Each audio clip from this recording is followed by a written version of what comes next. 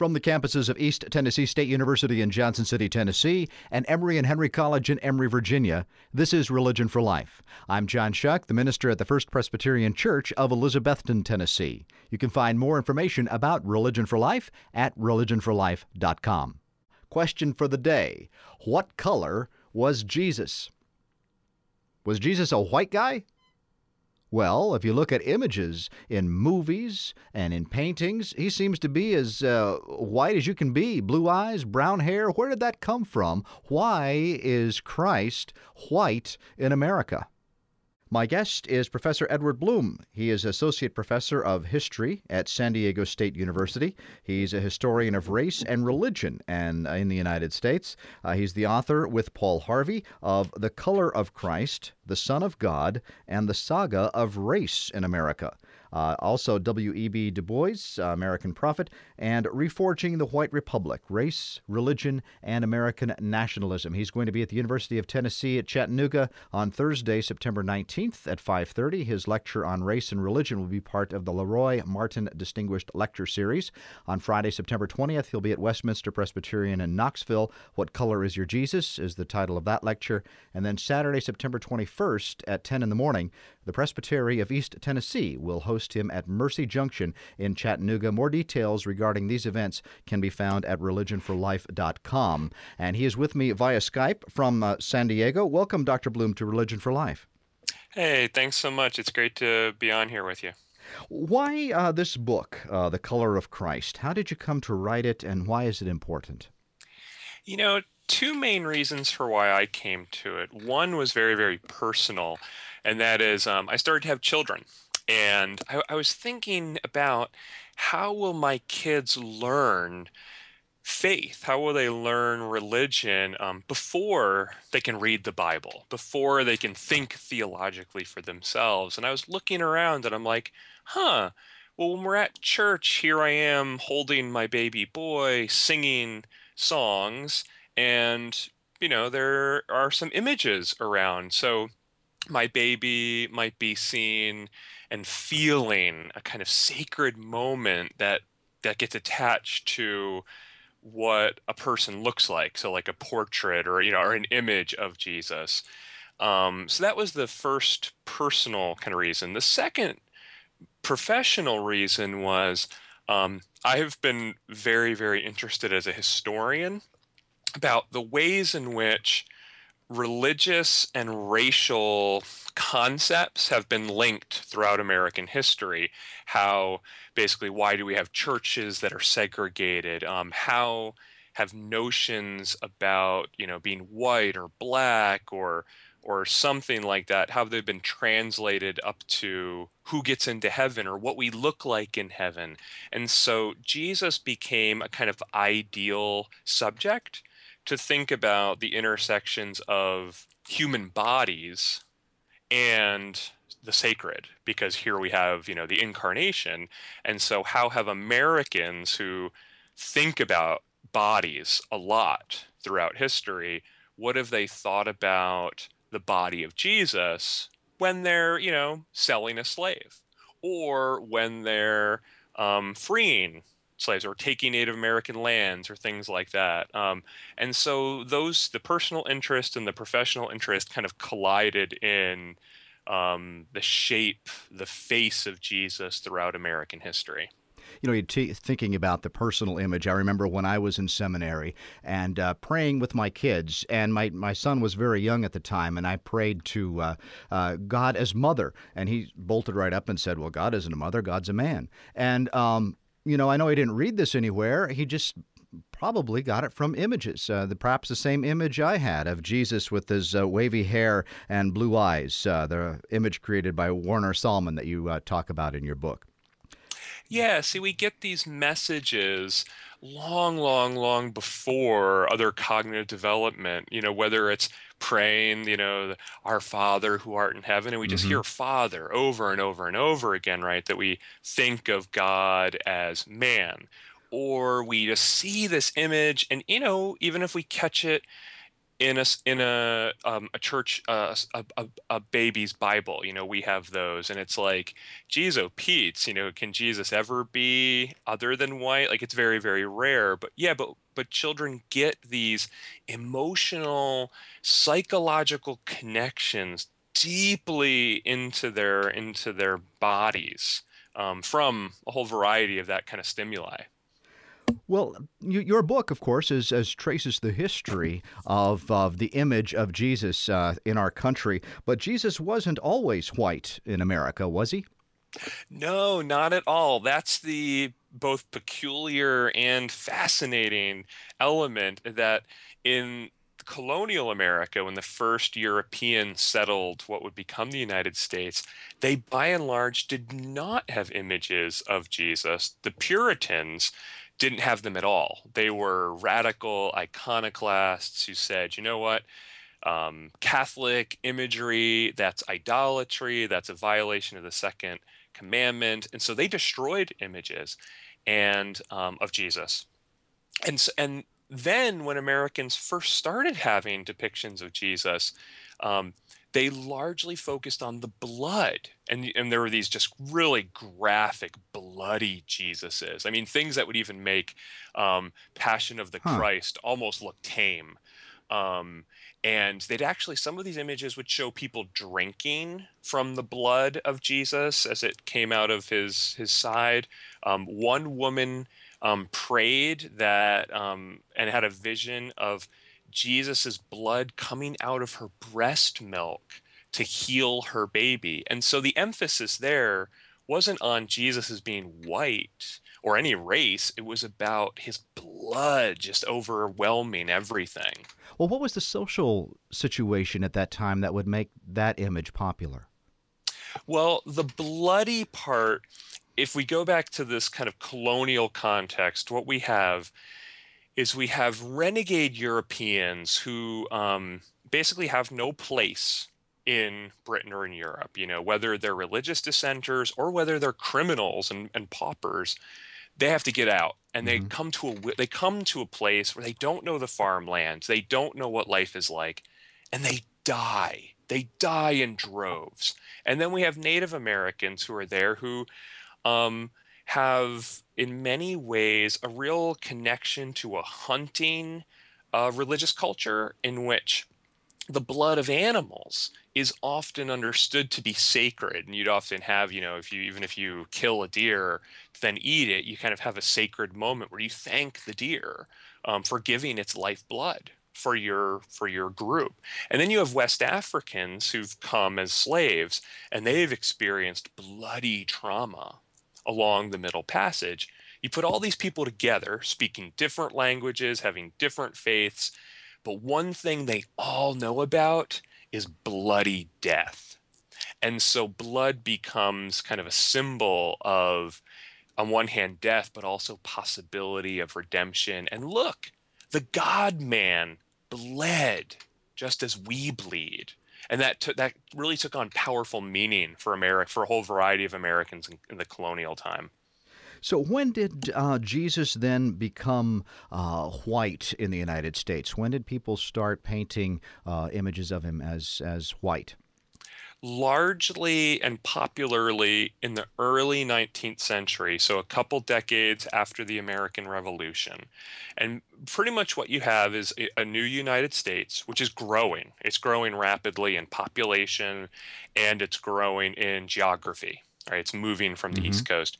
And what happens is, since it's this new Republican experiment, there's this fear among everyday people, everyday Americans, that, oh no, what if our children stop being virtuous citizens like our parents were? Like, what if we don't have George Washingtons, we have Benedict Arnolds? And so a bunch of Protestant Christians say, you know what? We really need to make sure our children become good evangelicals. We need to convert them. And what they turn to is, they say, okay, children can't read the Bible, but they like images. And so a whole bunch of groups start mass producing imagery for children. And that's when they first start using white Jesus imagery, to try to Christianize the American populace. So, was the use then of this of the whitening of Jesus conscious? I mean, was there a concerted effort to paint portraits of Jesus as white with blue eyes, or is this really an unconscious response to just painting, in a sense, themselves?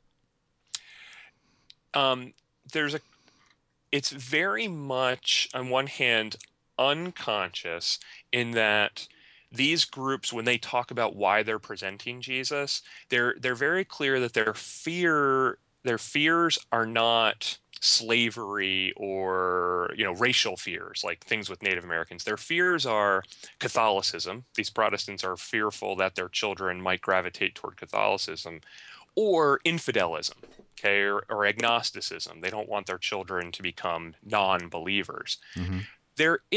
So that's the kind of main context as they see it. The subtext is a massive growth in slavery in America and a very aggressive, concerted taking of Native American lands. This is the same time period as like the Trail of Tears.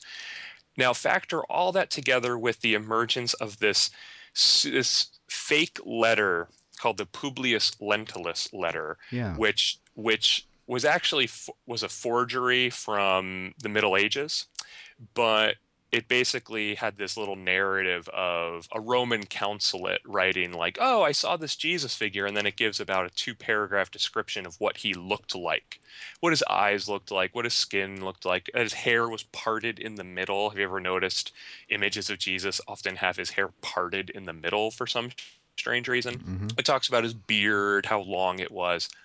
Well, in colonial America, everybody knew that this was a fake, that the Publius Lentulus letter was totally fraudulent. But it comes into vogue as people are getting more written material throughout America in the early 19th century. So a publishing house has this letter.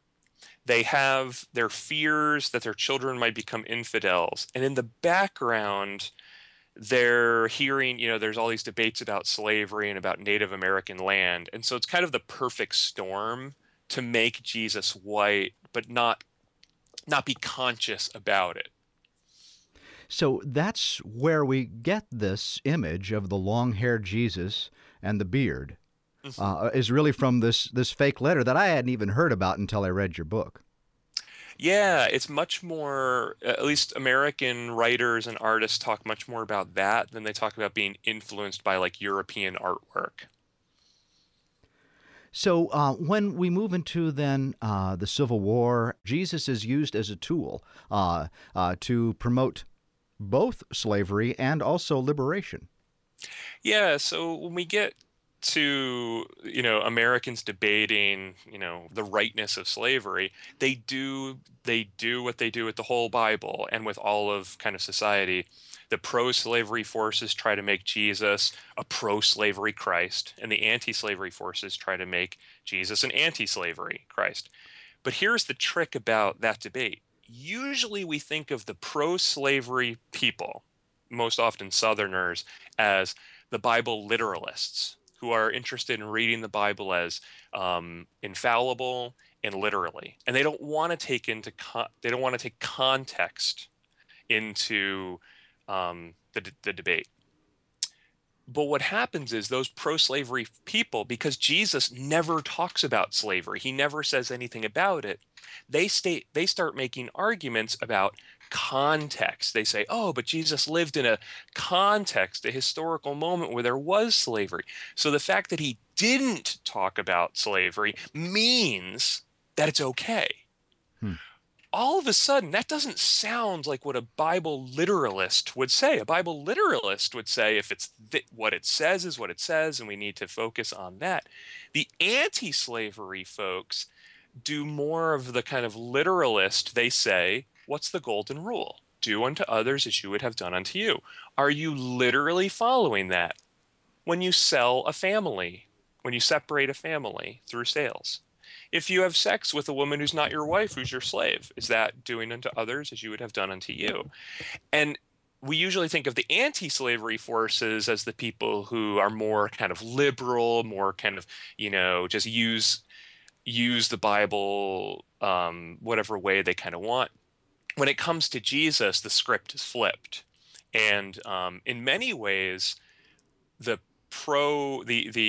the anti-slavery forces really win the debate over which side would Jesus be on, the pro-slavery side or the anti-slavery side. And by the Civil War, it's clear that Jesus in American culture is really on the side of the anti-slavery movement.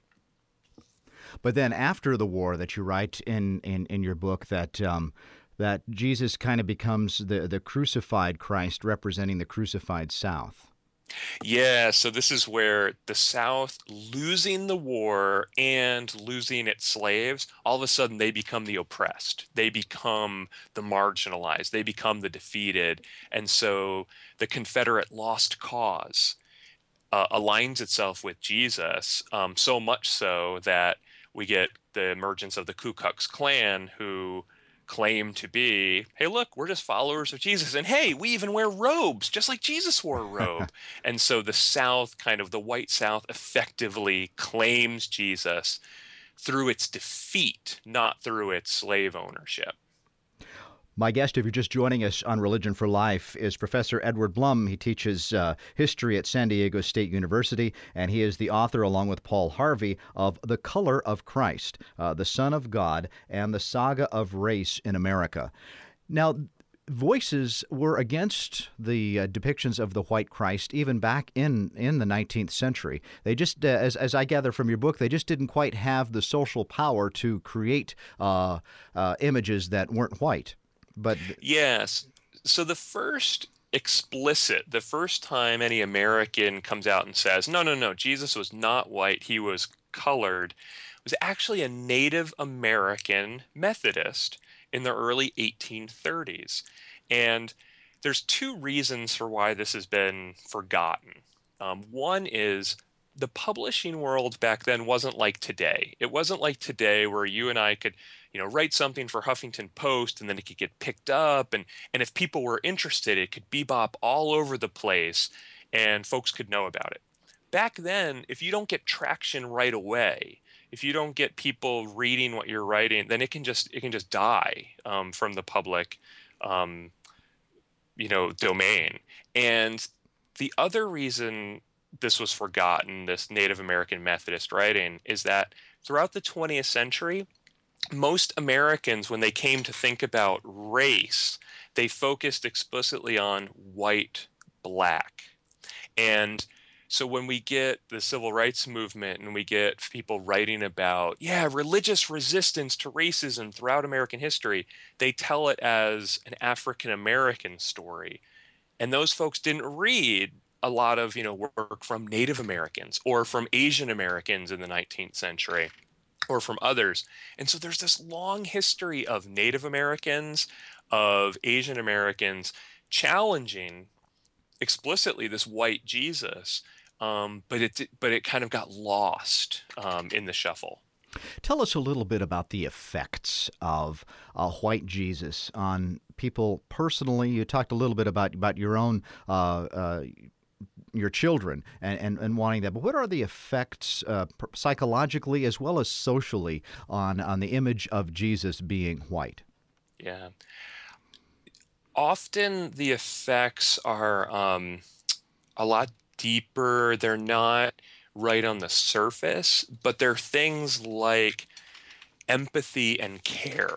Mm-hmm. There's a lot of sociological data and brain science data that shows that people care about, they empathize with emotionally, people that they see that are considered valuable by the media or by culture. And so when a white child is abducted, all of a sudden the media cares, all of a sudden my emotions run.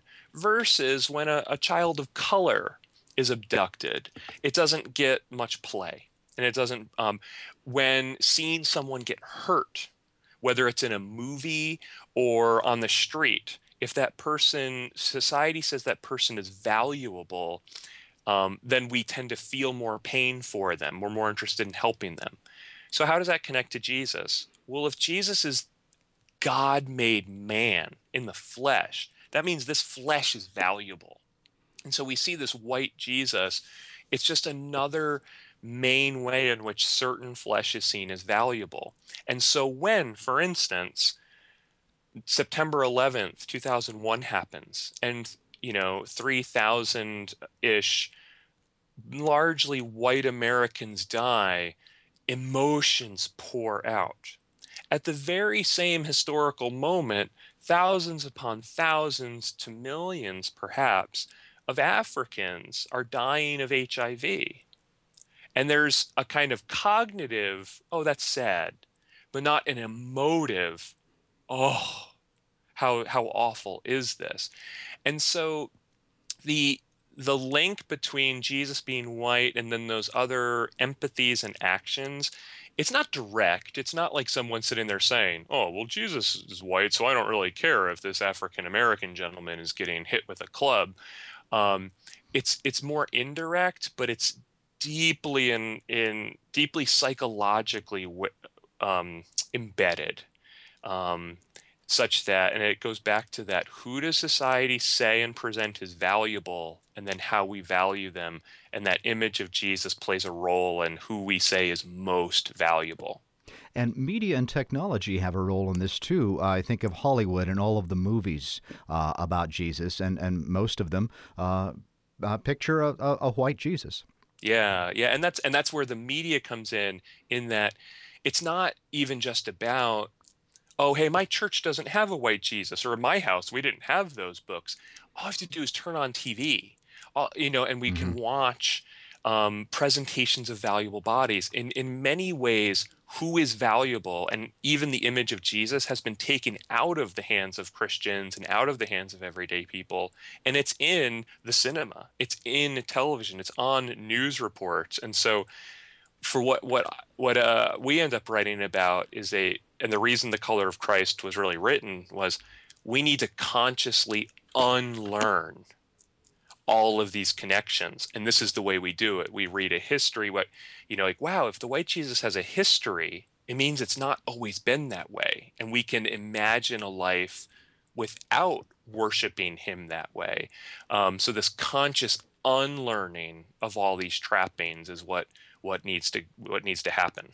I don't know if you can comment on this, but I remember seeing a photo of a billboard in Florida that had Christ on the cross, and this Jesus is buff. He's an Arnold Schwarzenegger Jesus. He's a tough white Jesus, and his huge arm is breaking one of the cross beams, and the caption reads, "You drew first blood, but I'll be back." And I'm kind of wondering what is that about? That's also taps into this mythology of the icon of Jesus in America. Yeah, I've seen T-shirts that say things like Jesus didn't tap, like tap out to end a fight. The Uh huh. connection of Jesus to this very muscular fighting culture, that kind of connects to the rise of mixed martial arts, MMA, and you can watch ESPN and see this new type of. I mean, it's not a new type of fighting, but what's new about it is its popular mass appeal. What we found in writing the book was that throughout the 20th century, Jesus became increasingly attached to American norms of sex appeal. Hmm. So, for instance, he became much tanner over the 20th century. He was very fair in the early 20th century and then very tan after the 1960s. He became younger and then he became fitter. So Jesus, in the Passion of the Christ, Jim Caviezel's character, when he's before he's getting crucified, he's ripped. I mean, he's not big, but he's really muscular in tone. And now we're getting this, especially you go to the gym and you see these guys who are just really, really fit and really big.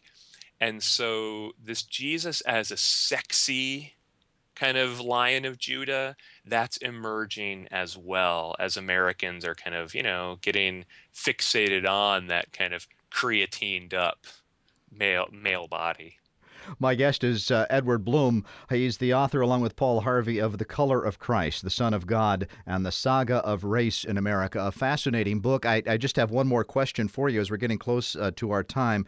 But what do you see in America as the future of the color of Christ? Are we able to move beyond it, or will that remain with us? Yeah, I think there's two things happening, and historians are typically terrible prophets. Hmm. But I noticed two things. One is a browning of Jesus, that there's a movement to discuss Jesus as brown. This came up during the Occupy movement, and because brown, it's not black, so it's not connected to just liberation, civil rights, liberation theology, black politics. It's brown is kind of like, who's brown? That's really complicated. Anyone can kind of claim brown.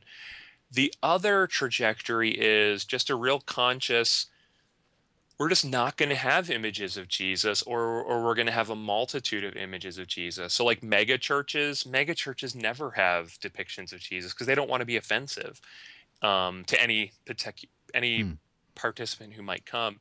And marriage rates, interracial sexuality, those things are changing the face of America. And so, what is an interracial family and its children? What kind of image of Jesus will it have? We know historically, our children are the first generation of children to not think negatively of interracial marriage. 50 years from now, we might have a lot of just, we might be an interracial physical nation. And so at that point, that brown Jesus or the non-Jesus really may overtake white Jesus, and white Jesus might just be a kind of like that, that grandma who made weird racial comments at Thanksgiving, a kind of thing of the past that we all kind of endure but don't give any credence to. Edward Blum has been my guest on Religion for Life. He, along with Paul Harvey, is the author of The Color of Christ, the Son of God, and the Saga of Race in America. A fantastic discussion. Dr. Blum, thank you for being with me today on Religion for Life, and thank you for your work. Oh, this is terrific. Thanks. Look forward to seeing you. And you have a chance to catch Edward Blum at the University of Tennessee, Chattanooga, Thursday, September 19th, Friday, September 20th at Westminster Presbyterian in Knoxville, and again Saturday, September 21st in Chattanooga at Mercy Junction, talking about the color of Christ, race, and religion in America.